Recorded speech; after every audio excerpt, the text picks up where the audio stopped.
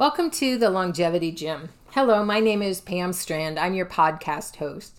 This podcast is accumulation of my personal and professional experiences over the past 20 years.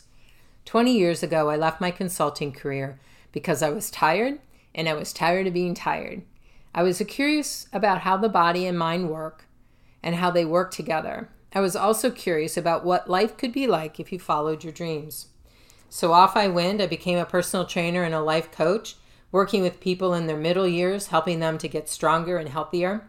Along the way, I also explore in my own life, not only how to be healthy and fit, but how to create a life that feels meaningful and satisfying. At 64, I'm still exploring and learning, still helping people be stronger and healthier, and still following my dreams.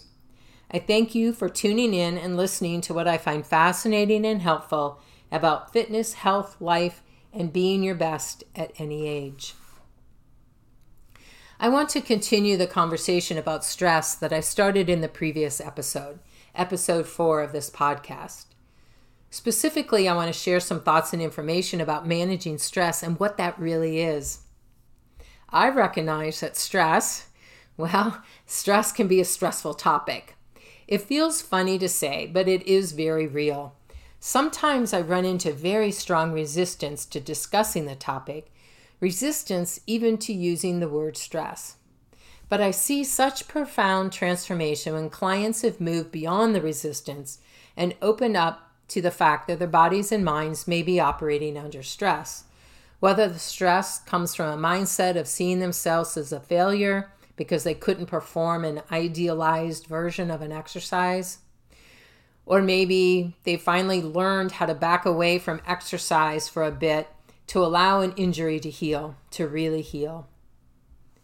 Or even realizing that their inclination to keep pushing harder and harder to accomplish a goal may actually be working against them, creating more tension and more stress, and certainly not more resolution. That inspires me to keep going and continuing to discuss this topic, and yes, even continuing to use the word stress, because that is what's going on in the body. The more we can learn to meet the body where it is and give it the support it needs, the better, the stronger, the healthier it gets to thrive, and we do too. I get it though. I feel the resistance to stress in my life too. There seems to be an aversion in dealing with what stresses us. I think many of us have trained ourselves to persevere in the face of stress, and fundamentally that is a good thing.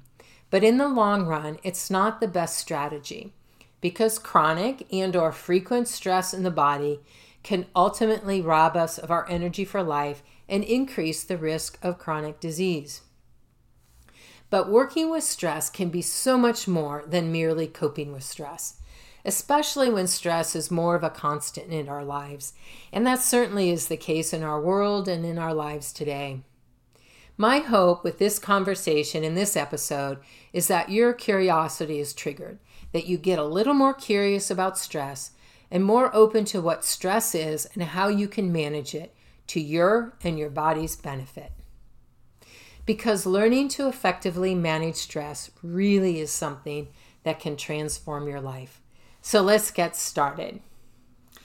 Here are some important notes that I want to cover before I dive into the conversation. What I'm sharing is not medical advice. It's not diagnosis or treatment, and it is not a substitute for medical guidance that you might need, nor a substitute for what you know is healthy and safe for you. Rather, what I am sharing is information and my thoughts about how we can better support our body's systems in a way that creates more strength, health, and resilience. Stress is what happens to the body when its homeostasis is disrupted. Homeostasis is the dynamic equilibrium that ensures the body's internal environment stays stable. This stability which is necessary for health as well as life itself.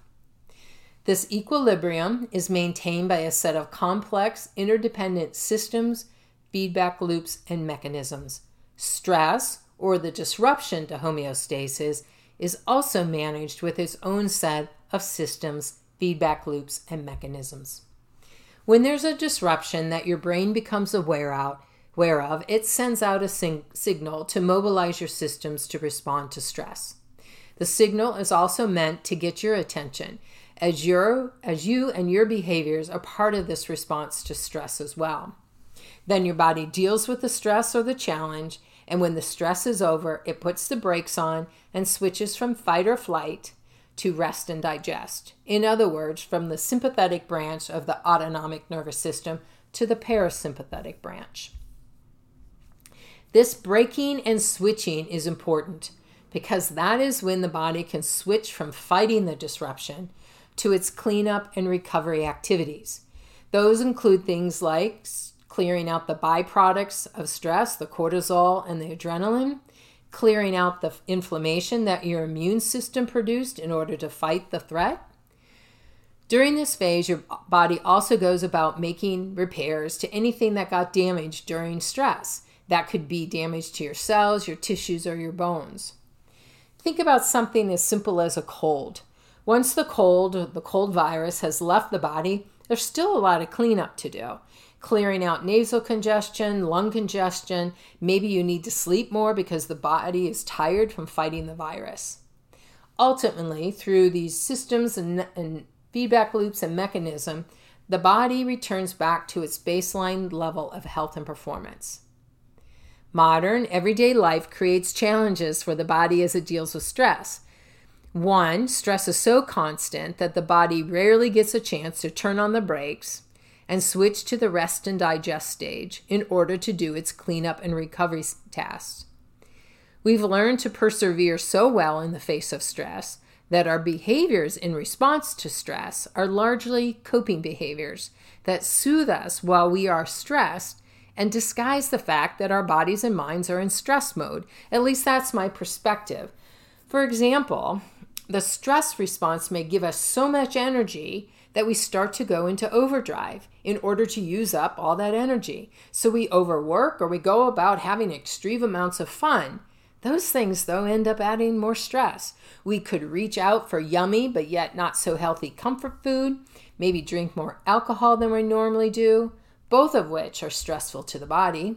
Or maybe we just check out and crash on the couch scrolling the internet, which triggers a different type of stress, the blue lights, the constant switching of attention.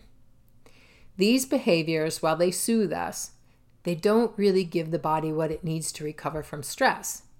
Your body needs the stress to turn off and then needs rest, sleep, nutritious foods, hydration, and your brain and cognitive and emotional systems need the same thing too. Stress is a natural part of life. And stress is what helps our bodies learn and adapt so it gets better, stronger, healthier, and more efficient in dealing with stress. But stress can be good stress or bad stress, and I'm sure you're familiar with those terms. Good stress builds us up, moves us forward, helps us grow and get better. Bad stress brings us down, depletes us, holds us back, and damages us. And we can have our own perceptions of what is good stress or bad stress. To the body, however, whether stress is good or bad is highly dependent upon 4 variables: how intense the stress is, its duration, how we perceive it, and how well we recover from it. Let's look at these 4 variables. First is intensity. Intensity is how strong or forceful the stressor is, and the stressor being what causes the disruption in homeostasis. Good stress is on one end of the spectrum, causing a slight or little disruption, if any. Bad stress is on the other, intense to very intense. The more intense, the stronger the stress response needs to be in the body. Perception does affect the intensity to some degree, and we'll talk about that in a moment. But the things that we perceive to be good, they can be intense too if we have more of it than our bodies can handle. For example, working extra hard on a really great project at work, maybe doing a lot of fun things all at once. We may be able to control the intensity, or we may not be able to do it. For example, things that come to mind are extreme cold, the sudden loss of a loved one, having a huge project dumped on our desk. We really can't control those things, but we can focus on what we can control. For example, we can bundle up when it's extremely cold. That lowers or protects us against the strength of the brutal cold. We can share our grief with loved ones when we experience loss. That reduces the intensity. Find ways to delegate or share tasks on that huge project. Maybe develop presentation skills so when we're asked to speak in front of an audience, that's less intense stress. Wear earplugs around loud music or intense noises that can damage our hearing. Those are ways that we can manage intensity. The second variable is duration. Duration is the amount of time we experience a stressor or the amount of time our bodies are in stress mode dealing with it. Being exposed for a short period of time make it be more on the good stress end of the scale. Long, chronic exposure is on the bad side of the stress scale. Taking more frequent breaks during a workday or when you're learning new skills as well is one way to lessen duration. In extreme cold or heat, being outside for shorter period of times is a way to manage the duration. Spending less time with people who drain you. Doing your physical therapy exercises consistently so your injury heals more quickly. The third variable we can manage is perception. Perception involves our thoughts, beliefs, and views of stress in general, and then also in particular of what stresses us in our own lives. Seeing stress as something that can make us better makes the stress more productive and less stressful to our bodies. Perceiving something as bad makes it more draining or more toxic to us in our bodies. I learned a really great framework in my studies with IPEC coaching. This framework, called Energy Leadership, breaks perceptions into 7 levels. There isn't time to discuss all 7 in this episode, although I hope to do that in the future. Here are the highlights. There are 2 types of perceptions. There are anabolic and catabolic perceptions. The anabolic perceptions build us up, move us forward. They're restorative and energizing. The catabolic perceptions drain us, wear us out, hold us back. They're toxic and damaging. They're filled with stress and burden. These catabolic perceptions are thoughts and beliefs that we're victim to our stress and our environment, and there's nothing we can do about it. Catabolic perceptions may also drive us to see right and wrong. And there's only 2, those are the only 2 options. It's right or it's wrong. And there's only really one way to look at things. And most often, that's usually my way of thinking. Everything else is a threat. The anabolic or energizing perceptions include finding ways to cope with stress, to do one's best, to be thoughtful and concerned about one's well-being and taking action with that intent, to see challenges as opportunities to grow, perceiving whatever comes our way as an experience, being confident in your abilities to deal with what comes, learning and knowing that there's various ways to perceive something and that we have the ability to perceive the way we want is actually a less stressful approach to life.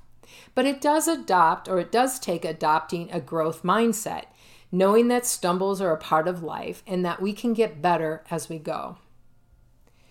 The fourth variable that determines whether stress is good or bad is how well we recover from it.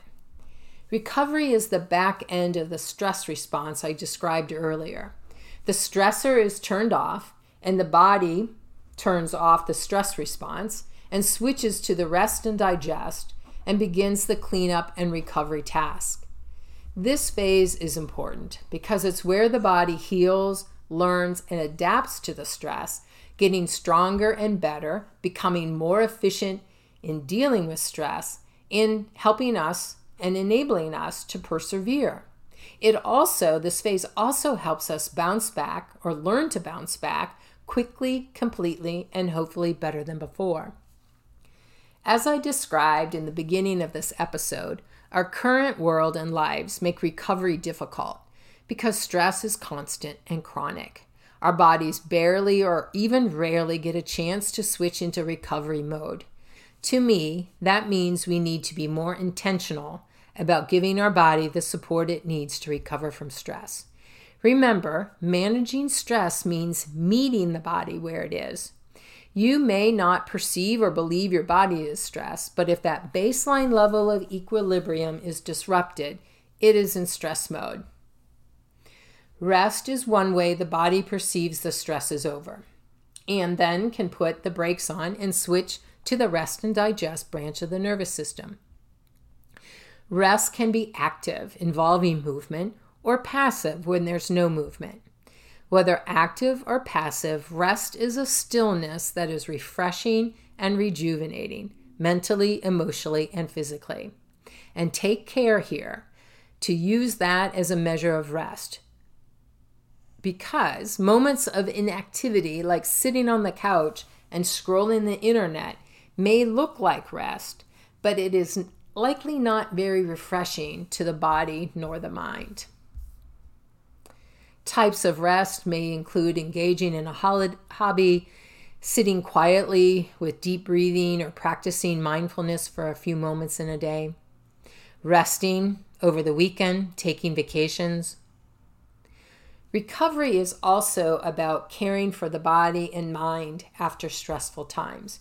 Rehydration, nutritious foods, those things are important. Massages, meditating, breath work, rhythmic movement, joint mobility work, singing, laughing, being with close friends. All of these are examples of things that we can do to give the body more of what it needs to recover well. And let's not forget sleep, for sleep really is the recovery rock star. It is where the body and brain do much of the repair, cleaning out waste, and restoring. And sleep is kind of interesting because we can be in control of how much sleep we get, and we might skimp on it, which ultimately creates stress on the body. And stress can disrupt replenishing sleep. So it is somewhat of a vicious circle. But if we really focus on sleep and make sure we're getting the highest quality of sleep possible, we really are supporting our body in its recovery activities. 7 to 9 hours is the ideal amount of sleep, which is the amount of time we are in bed and asleep, not just the time we're in bed. All phases of sleep are important. Light, deep, REM. In my longevity studies, I learned that the ideal time for deep and REM is a combined 120 minutes. While we can't control the time we are in each stage, we can do our best to prepare the body for the sleep it needs. Relaxing before we go to bed so we can ease our way into sleep and not crash land. We can eliminate foods late in the day that we know interrupt our sleep. Alcohol and caffeine are likely suspects. We can always also make sure that the environment we sleep in is conducive to high quality sleep.